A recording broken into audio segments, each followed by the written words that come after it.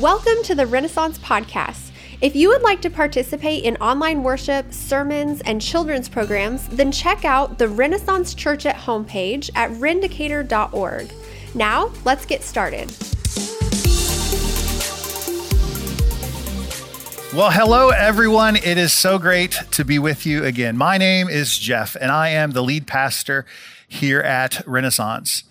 I want to just begin by just saying thank you to everyone who's been tuning in online and coming into the room here every Sunday to meet with us when we do our in-person gatherings. It's been great, as my wife mentioned last week, to see everyone, all the faces that we're familiar with, and to be with you once again. And I just, again, want to encourage those of you who are watching at home that if you don't feel comfortable and ready to come back, for whatever reason, you are not going to find judgment from us. We are happy that you're still tuning in and that you're able to engage online. We put a lot of work into all of this, and we're just happy that you're taking advantage of that. And whenever, right? And hear me when I say that. Whenever you feel comfortable and want to return back here to church, we can't wait to see you. So last week, we began a series, a 3-week series that I'm calling Heart Rate. And I'm talking about living our Christian lives as God has given us a new heart that beats inside of us, right? He's taken out the stony, sinful heart, and he's given us a new heart through the work of his son, Jesus. As we look to exercise and work with our new hearts, we're trying to pay attention to how our heart beats spiritually for the things of God. Last week, we talked about how when God gives us this new heart, it should affect the things we are drawn towards, our affections and our passions and all of the motivations in our hearts. And I told the story of how I've been running lately and trying to maintain a certain heart rate during my runs. I'm not trying to go fast. I'm not trying to go long. I'm just trying to maintain a certain sweet spot of my heart rate, because most trainers and physicians believe that extended periods of time with your heart beating at a certain heart rate that's a little elevated than normal resting heart rate, you're going to produce the most benefit for your life. And so I've been trying to keep my heart rate when I run in this certain sweet spot or range, if you will. And I likened that sort of training to living the Christian life as believers, as God has given us this new heart, that we should pay attention to what our heart is thinking about. We should pay attention to what our heart is motivated by. What are the passions and the affections, if you will, in our hearts? And so last week, I talked about how we can see indicators that would tell us that our heart is maybe in the wrong spot. And we talked about unforgiveness.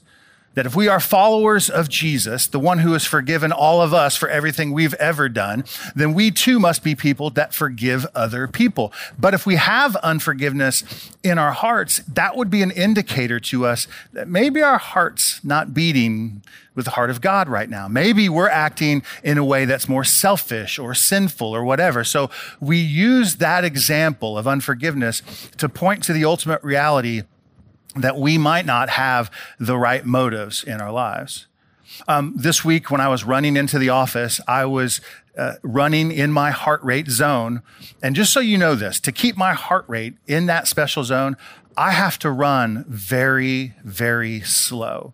In fact, if you were to see me going down the sidewalk in town, it would appear that I'm just doing a brisk walk, maybe. And it's, to be honest with you, it's kind of embarrassing.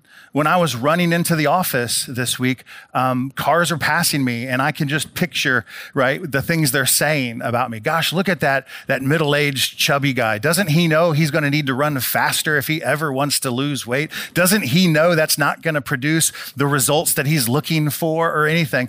But what I came to realize this week is that no matter what people out there think about the things that we're doing, right? No matter what those people think about how I should be running, I know where my heart rate is supposed to be. I know what my heart is supposed to be doing. And so I have to learn to dismiss the thoughts of other people. All that to say this, that when you and I have been called to forgive people, there's going to be people outside looking at us going, well, don't they know that's not how you're supposed to do it? Don't they know that person has actually wronged you and you have the right to not forgive them? But we know the heart. We know what God wants from us in our hearts. And so we are going to be doing things that the world out there is going to look at and saying, man, they're doing it wrong. They don't understand how to do this, but we know something that they don't. God has called us to do something different. So that being said, I want to talk this week about another indicator in our lives that could point to this reality that maybe our hearts are in the wrong place. It's the issue of anger. Anger, yes, everybody's favorite topic. In fact, even as I bring it up right now, some of you are getting mad at me. Ha ha, right? But we have to talk about anger because we all deal with anger. Some of us in the room have a very short fuse when it comes to anger. You know what I'm talking about, to use that metaphor of like a piece of, or a stick of dynamite, right? That has a very short fuse. Once you light it, it's not long before that thing just blasts, blows up. Other people have a very long fuse, and it's those people I'm quite jealous of, to be honest with you, how it seems to be over time, they have to get offended, abused before they finally blow up, if you will. We know this, whether a person has a long fuse or a short fuse, you and I all deal with anger in our lives. And so today I want to talk about anger. I want to talk about some of the things that maybe cause us to be angry. Maybe some of the reasons why we're angry. How about some of the results of what happens when we become angry? And maybe most importantly, we can answer this question. Is it okay as Christians to get angry? I mean, right? We say that we follow Jesus. Can we as Christians say that we get angry? Some of you right now are already thinking, wait, didn't Jesus himself get angry? Yes, he did. And I'll get to that in a moment. But really the issue we have to deal with is not whether or not we get angry. It's really what do we do when we become angry. So let's first talk about a couple reasons why we might get angry. The Bible is replete with stories and anecdotes on what anger looks like, how people got angry in the Old Testament and the New Testament, how they responded to their anger, how God viewed their anger and his opinion of it. There's all kinds of stories in the scriptures about that. And I'm going to come up with a few and just talk to you about what some of the causes of anger might be in our life. And in the Gospels, there's a story of two brothers. One, we call the story the story of the prodigal son, the one son who goes away from the father, spends all of his inheritance and ends up coming back. And the father who thought his son was dead and is now alive throws this huge lavish party because the younger son has returned. And the older son was angry that the father threw a party for the son that basically blew his inheritance. The reason the older brother was angry was because he was jealous. To be honest, jealousy is a real reason why a lot of people become angry. We don't like what other people get. We think we should have the right to have those things. And when other people have things that we don't, we become jealous, and that drives oftentimes our anger. There's another reason why many of us become angry as well. It's because we are prideful. In the Old Testament, there's the story of a man, Jonah. Maybe you know this story because you've been talking to your children, maybe at bedtime, about the story of Jonah and the whale, right? But not to reduce this to some fairy tale fictional account of a man who's swallowed by a fish or a whale.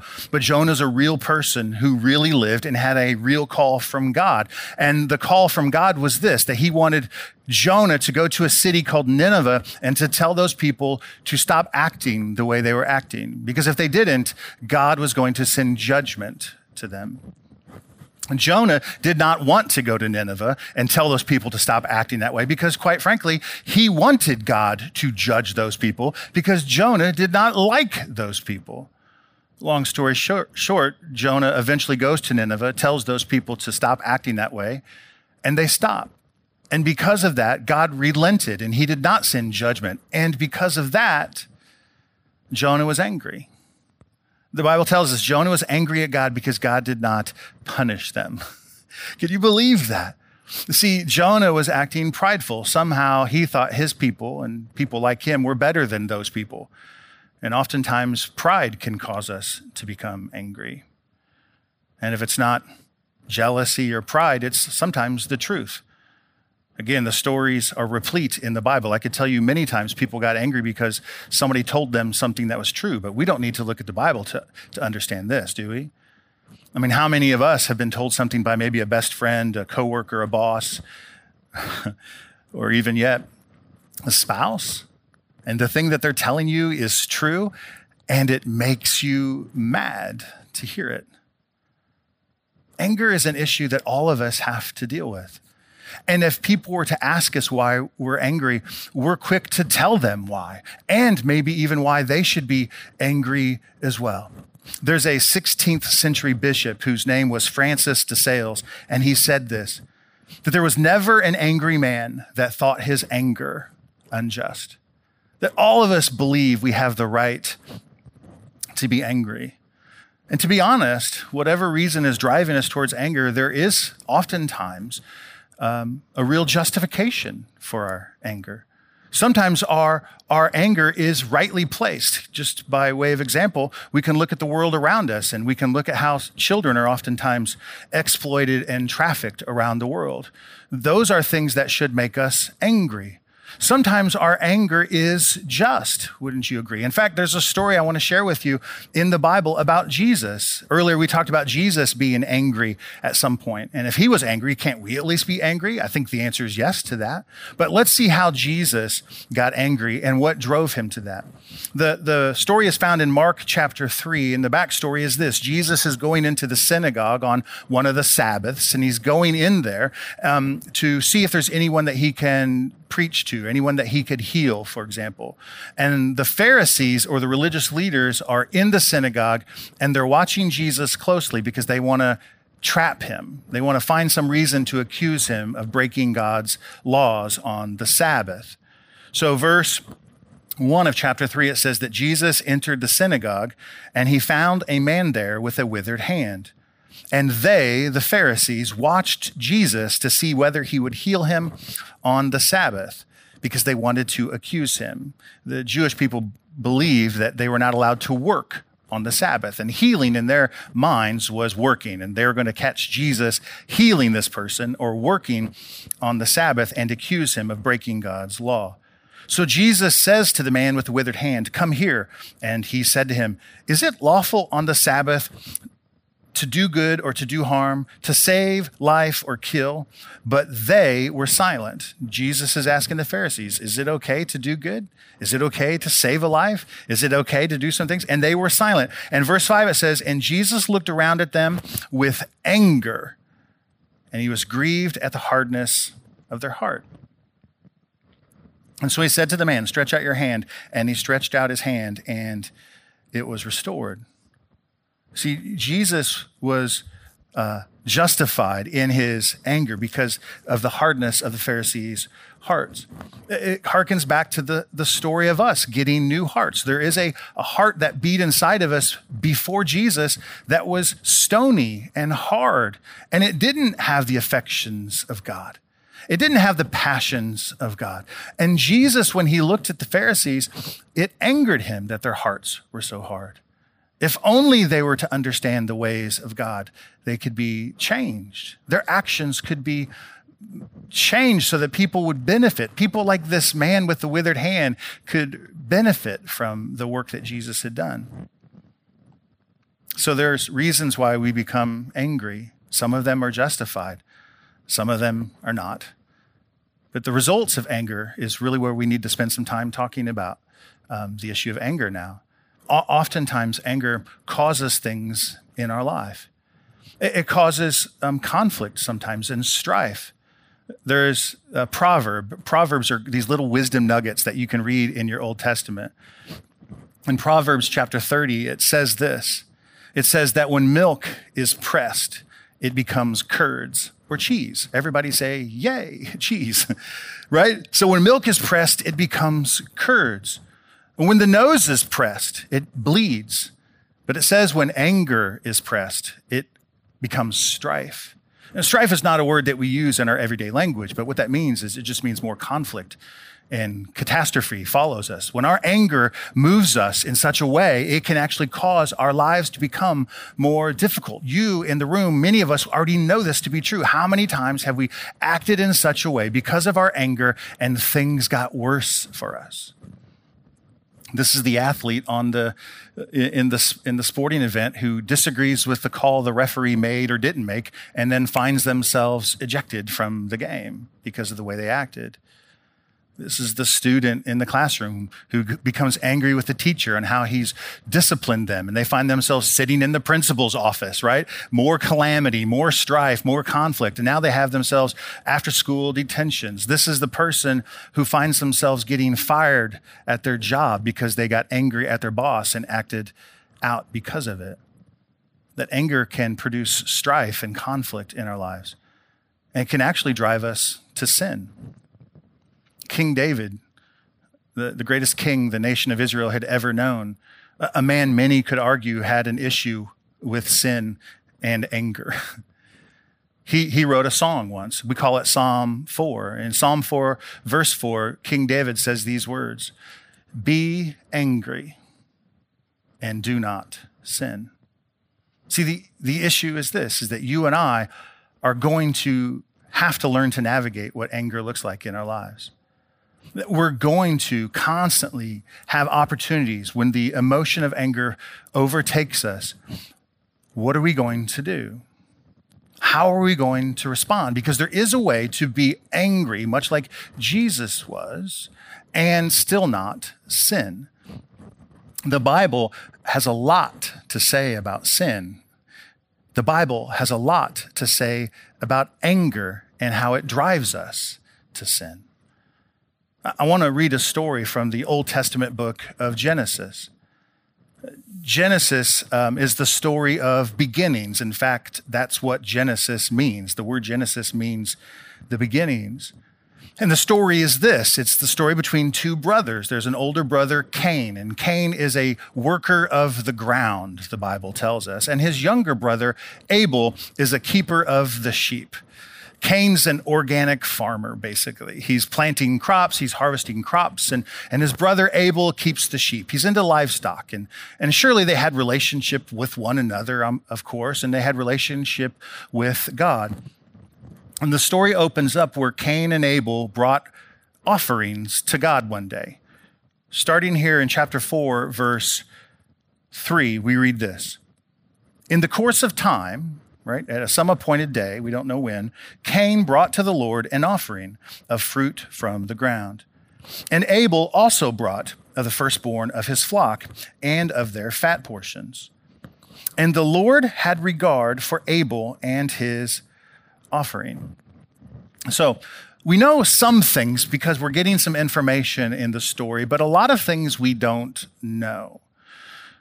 We have to surmise that at some point God had instructed both Abel and Cain that to bring an offering to him was required. So God has explained this to them and they knew what they were supposed to do. And at some point they decide to bring those offerings to God. Now we don't know what exactly God was asking of them, but we can at least believe this. They knew what God wanted, right? So they come before God, they bring their offerings, and Cain brings what he's known to bring. He works at the ground, so he brings some produce from the ground.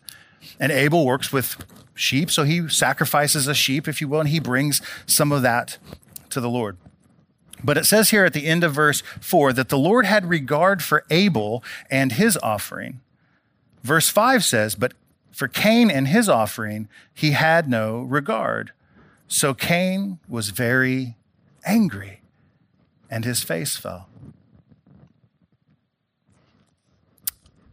Over the years, centuries, millennia, actually, people have argued about that passage. What was wrong with Cain's offering? What was wrong with Cain's heart when he offered it? What was the reason God wouldn't accept Cain and his offering? To be very honest, we don't know. Some people believe it was because Cain did not bring a sacrifice of an animal. He only brought fruit or produce from the ground. And I don't know if I can believe that one, because in the book of Leviticus, not to bore you with this, but in the book of Leviticus, where God instructs his people how to make offerings to him, he gives them instructions on how to bring grain offerings to him, how to bring produce offerings, if you will, before him. So I don't know if it's because Cain didn't bring a sacrifice of an animal. We just don't know what it was. In the book of Hebrews, for example, we learn that Abel's offering was brought to God in faith. Whatever that was. That's what the writer of Hebrews says, that Abel's offering was brought to God in faith, which by implication means that Cain's wasn't brought to God by faith. So maybe it was more of a heart issue. It's like maybe Cain was the first person to ever play church, if you will. You know what I mean by play church. It's those people who go to church because it's the thing you do every Sunday. It's the thing you do, right? I'm going to read my Bible because that's the thing I'm supposed to do. I'm going to go to church because that's what we're supposed to do. I'm going to bring an offering to God because that's what I'm supposed to do. But his heart wasn't actually in it. Is that what Cain was doing? We don't know. We don't know. But we do know at some point God intervened. At some point God came to Cain and called him on what had happened. Look here in verse 6. But the Lord said to Cain, "Why are you angry? Why has your face fallen?" Gordon Fee, in his commentary on this passage, said this, that when Cain became so angry, God came to him and helped him recognize what had made his sacrifice unacceptable. The Lord comes to him. Look again in verse 6. Why are you angry? Like, you know this wasn't going to work. Whatever it was, maybe it was his heart issue, maybe he brought the wrong stuff. We don't know. But God did. And he came to Cain. He says, "Why are you angry? You knew this was going to happen." This is akin to teenagers who get upset when they come home a half an hour after curfew and find themselves grounded. Not that I'm speaking from experience, wink, wink, if you know what I mean. And I look to my daughters and I go, "Why are you angry? You knew what was going to happen. Why are you upset with me?" Again, it's when you don't do something that maybe your employer had asked you to do and you find yourself unemployed because of it.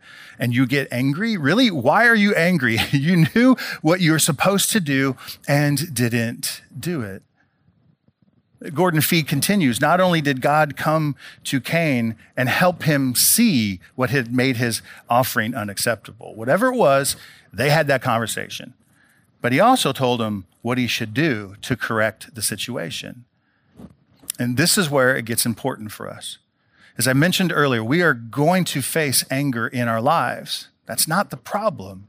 The problem is what we do with it. And God looks to Cain and he asks him the question, "Why are you angry? Why is your face fallen?" Verse 7, "If you do well, will you not be accepted? If you do well, will you not be accepted?" He's saying you have an opportunity to change here. In the church, we call this repentance. Repentance is just a churchy way of saying turn around. Stop doing what you're doing and do something else. This is the story of Jonah and Nineveh. God wanted Jonah to tell Nineveh to repent, to stop doing that and turn to God. God comes to Cain and says, "You know what you've done is wrong.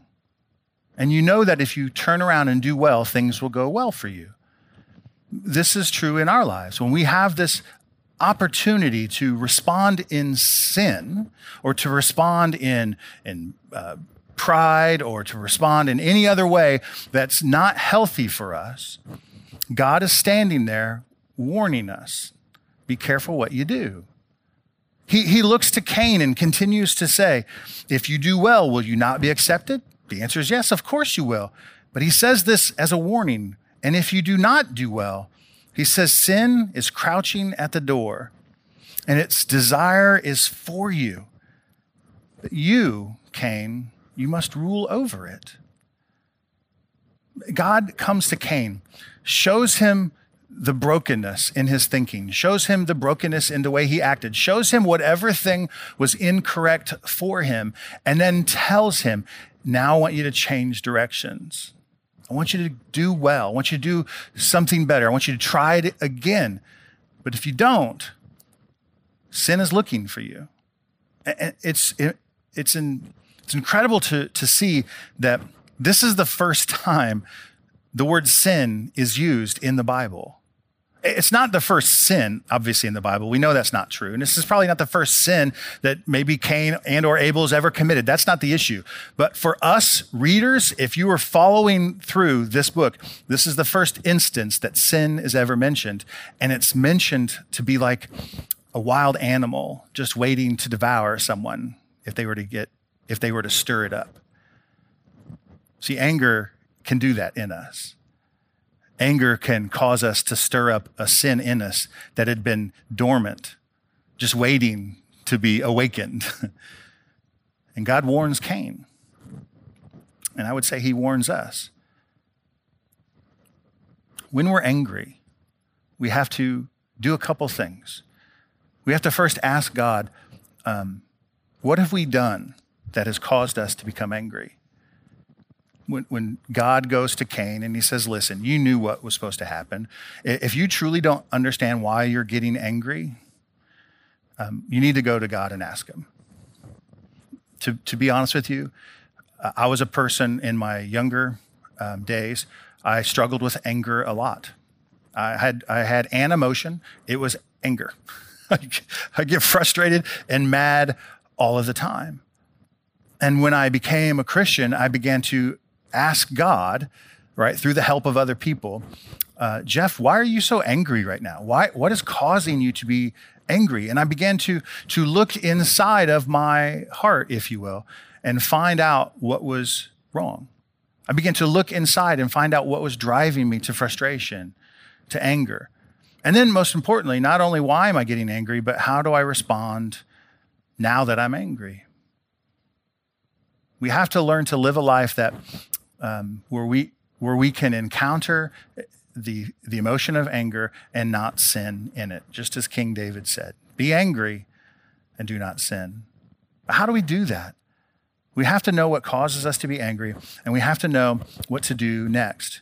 Now, the Apostle Paul, who had a lot to say about following Jesus, he wrote a lot of our New Testament books, and there's a lot of prescriptions in there what a life that's devoted to Jesus looks like, what a life looks like that has a new heart inside of them, or us, that beats with the affections and the passions of God. If we have been made new or born again, given the new heart, what does it look like for us to live this new life with God? And Paul says a lot about the new life or the new creation. And in the book of Ephesians, chapter 4, he says these words, starting here in verse 17. Now this I say, again, Paul speaking to Christians at Ephesus, I say and testify in the Lord that you must no longer walk as the Gentiles do. He's just saying, don't walk as an unbeliever. Okay. Remember those people who have stony hearts? Remember those people who don't have new hearts that beat with the affections and the passions of God? Don't live like them. Don't walk like them. Don't be like them. Don't be like them in their futility of their minds. Verse 18, for they are darkened in their understanding, and they are alienated from the life of God because of the ignorance that is in them. And then he says these words, due to the hardness of their hearts. Paul is telling us, let's not act like that. Let's remind ourselves that our hearts are not hard and stony anymore, that they are new, that they are fleshy, and they beat with the heart of God. Those people, he says in verse 19, have become callous, and they have given themselves up to sensuality, to greedy, to practice every kind of impurity. He's saying they're just debased in the way they live. They sin in all things. But he says, verse 20, but that is not the way that you learned Christ, assuming that you have heard about him and were taught in him, as the truth is in Jesus. He says here that we need to put off our old self, the old way of thinking, the way that the non-believers think and act, Put off the old self, which belongs to the former manners of life, and it is corrupt through deceitful desires, and to be renewed, Paul says, in the spirit of your minds. That we put on this new self, created after the likeness of God in true righteousness and holiness. Many years ago, there was a saying that went around, and it became quite popular in Christian circles, and people made bracelets, and it was this little 4-letter phrase, WWJD, what would Jesus do, right? It was a real popular thing and sort of kitschy and fun to consider.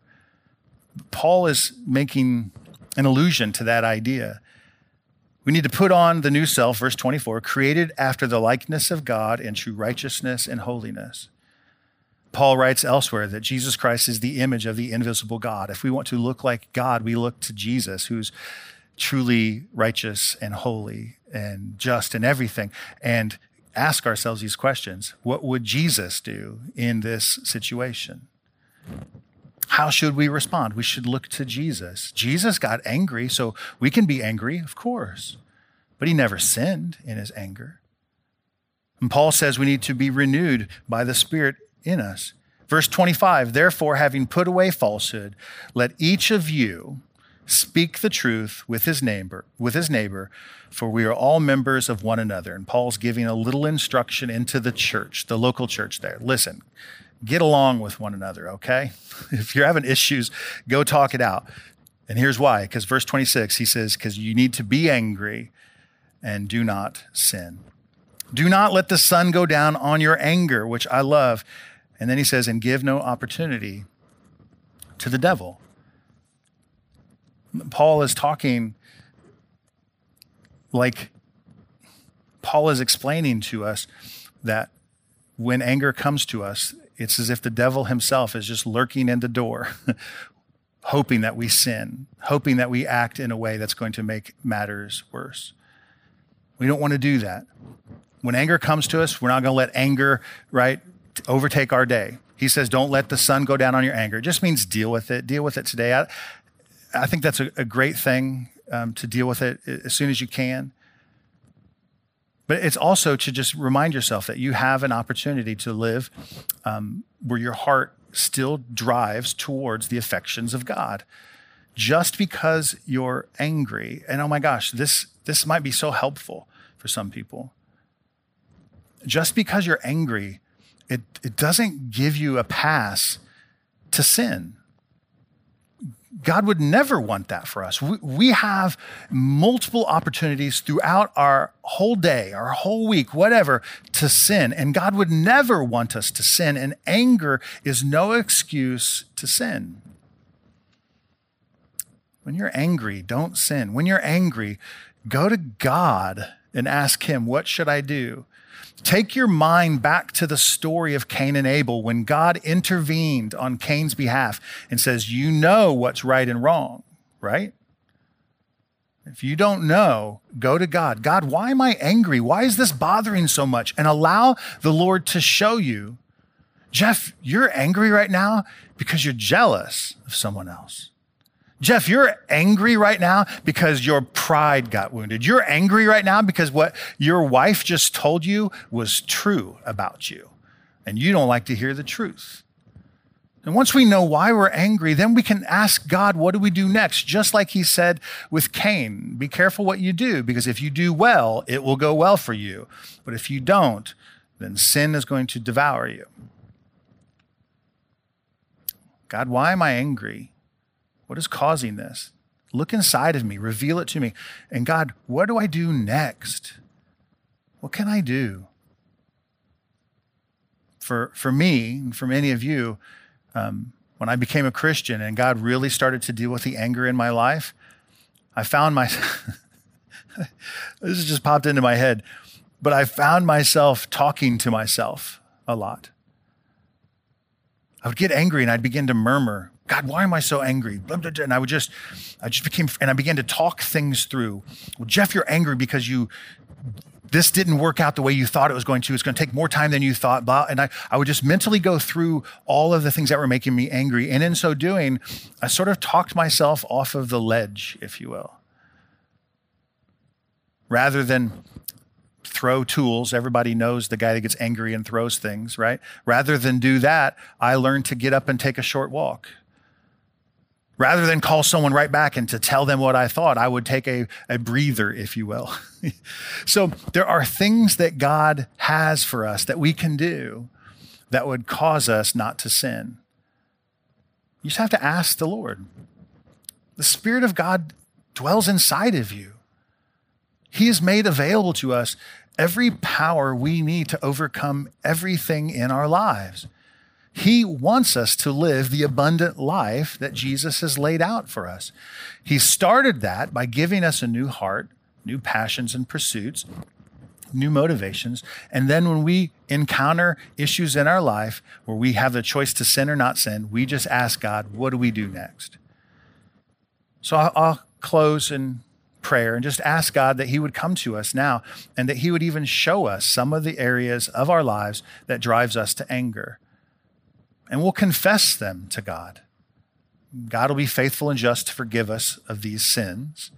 And then he'll give us the way to move forward, because there is a way to move forward and not sin. And it's the way of Jesus, that we look to Jesus, the picture of God himself, the picture of holiness and righteousness. And we want to be like him. So let's pray together and ask God to show us our anger and show us how we're supposed to deal with it. Would you bow your heads with me? Lord, we thank you that we can come to you, much like Cain in that story, that you're paying attention to all of the things in our lives. And every once in a while, you'll come and you'll correct us. And so, God, we're asking, God, that you would correct us like you came to Cain, that you would come to us and say, hey, this is not going to work for you any longer. I want you to change. You have an opportunity to do well, but if you don't do well, you're going to fall into sin. So God, show us the way out. Lord, many of us in the room have to confess that we have used anger as an excuse to sin. And because your truth has been exposed to us today, we no longer have that liberty. And so God, we're going to have to ask you to change how we view anger. That it's not sin in and of itself, but it does drive many of us to sin. So God, you have permission to now come into our lives and change the way we act. That you would help us by the power of your Holy Spirit to think differently, to say something that we weren't going to say in the first place, to change our attitudes, to give us the strength to get up and walk away, to take a breather, to hang up the phone before we say something we're going to regret having said. God, we do not have the right to be angry at people all the time and to act sinfully because of that. God, you have truly empowered us to live a different life. And God, we want you to help us with that. We pray these things in Jesus' name. Amen. Amen. God bless all of you. Thank you for listening to the Renaissance Podcast. I hope that God has spoken to you through this message and that you're encouraged to continue pursuing Him. If you would like to get connected with what's going on here at Renaissance, then find us on social media or visit us online at rendicator.org. Remember to check out the Renaissance Church at Home page for online worship, sermons, and children's programs that are being offered during the COVID-19 outbreak.